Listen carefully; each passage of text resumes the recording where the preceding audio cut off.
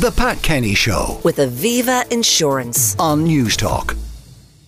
Well, now, in the green scene today, we're going to hear about the discovery of a new emperor penguin colony in Antarctica. But first, could self-sustaining floating farms be part of the future for dairy farmers? We're joined by Dr. Ruth Freeman, Director of Science for Society at Science Foundation Ireland. Ruth, good morning. Good morning, Pat. There is one. There is a floating farm. There is a floating farm. There's a floating farm in Rotterdam, which we all know from the Netherlands. A lot of it is underwater. So this is a farm that was set up, inspired by a husband and wife who were working in New York during Hurricane Sandy. And they saw how difficult it was for food trucks to bring produce into people in these flooded areas. So they were inspired to build on pontoons this sort of 3-level stable, and it has 40 cows up on the top, and then in the layers below there's areas to sort of process their milk and also to collect manure. Now that manure is taken off to local soccer pitches, used as fertiliser. The grass from the pitches comes back and is fed to the cows. Okay. They have solar panels on the roof, and they collect water from rain and use that to feed the cows. So this little micro dairy is, I suppose, I mean, it is supplying milk and yogurts and things to the local area, but it's also a real conversation starter, sure. I think. And this floating farm goes up and down with the tides and any storms and all the rest of it. Or if there was a storm, could they tow it away? They could. It could be moved. And again, that was part of the inspiration behind the Sandy piece. So yes, it goes up and down with the tide, and it can be moved. So it's a really interesting, I think, to think about, particularly in Ireland, as we may be more prone to flooding in the future. And, you know, when we think about agriculture, you know, food transportation is one issue, but also just land use is a much bigger issue. Now, they're still giving out the emissions, aren't they? They are, and really when you break down the emissions coming from dairy, transport is a very tiny proportion for dairy or for beef. It's only about 1% of the emissions. So kind of eating local meat and dairy doesn't really help with your emissions. But it does help with the land use piece. So yes, the methane emissions are still there. But land use is a big issue because obviously you have to feed livestock frequently and you have to cut down land to produce food, maybe soy for them. But also often forests are cleared to create space for livestock. So, you know, I guess this conversation about the pressure on land and the impact that's having on climate. And a lot of cities are coastal, of course. So if you have these vertical farms moored in the various bays around the big city, you've got a ready supply of dairy products.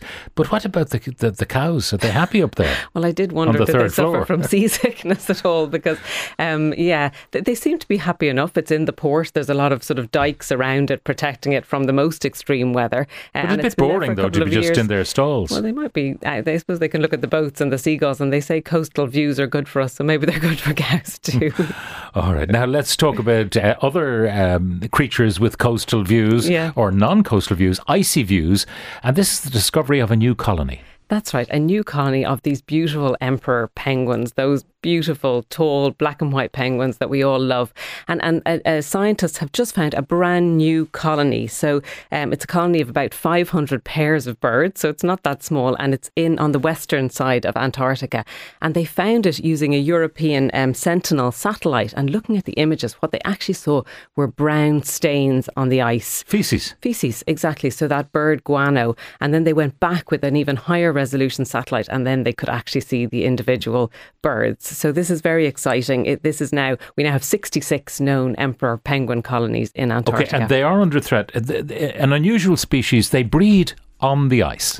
They do, and that's really why they're under threat. So we're heading shortly into the Antarctic winter as we start to head into our spring. And during the summer, the birds will have been out at sea, feeding, eating fish and krill. And then as the ice forms, they get up onto the ice, they march inland and they pair up. We've all seen those images of them huddled in the wind, can get down to minus 60 degrees centigrade, very, very cold.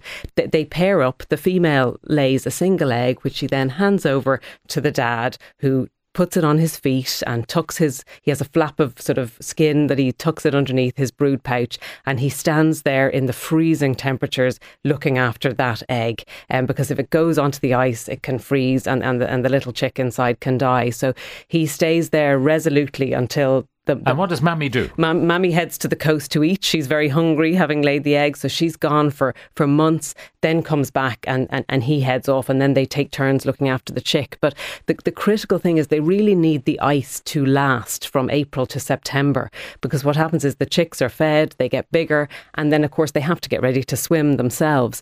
But if they're too small when the ice melts, they're not big enough to swim. They'll drown. Yeah, they fall into the water. So, I mean, this is the Antarctic winter, would be April to September, exactly. The coldest time of the year in the southern hemisphere.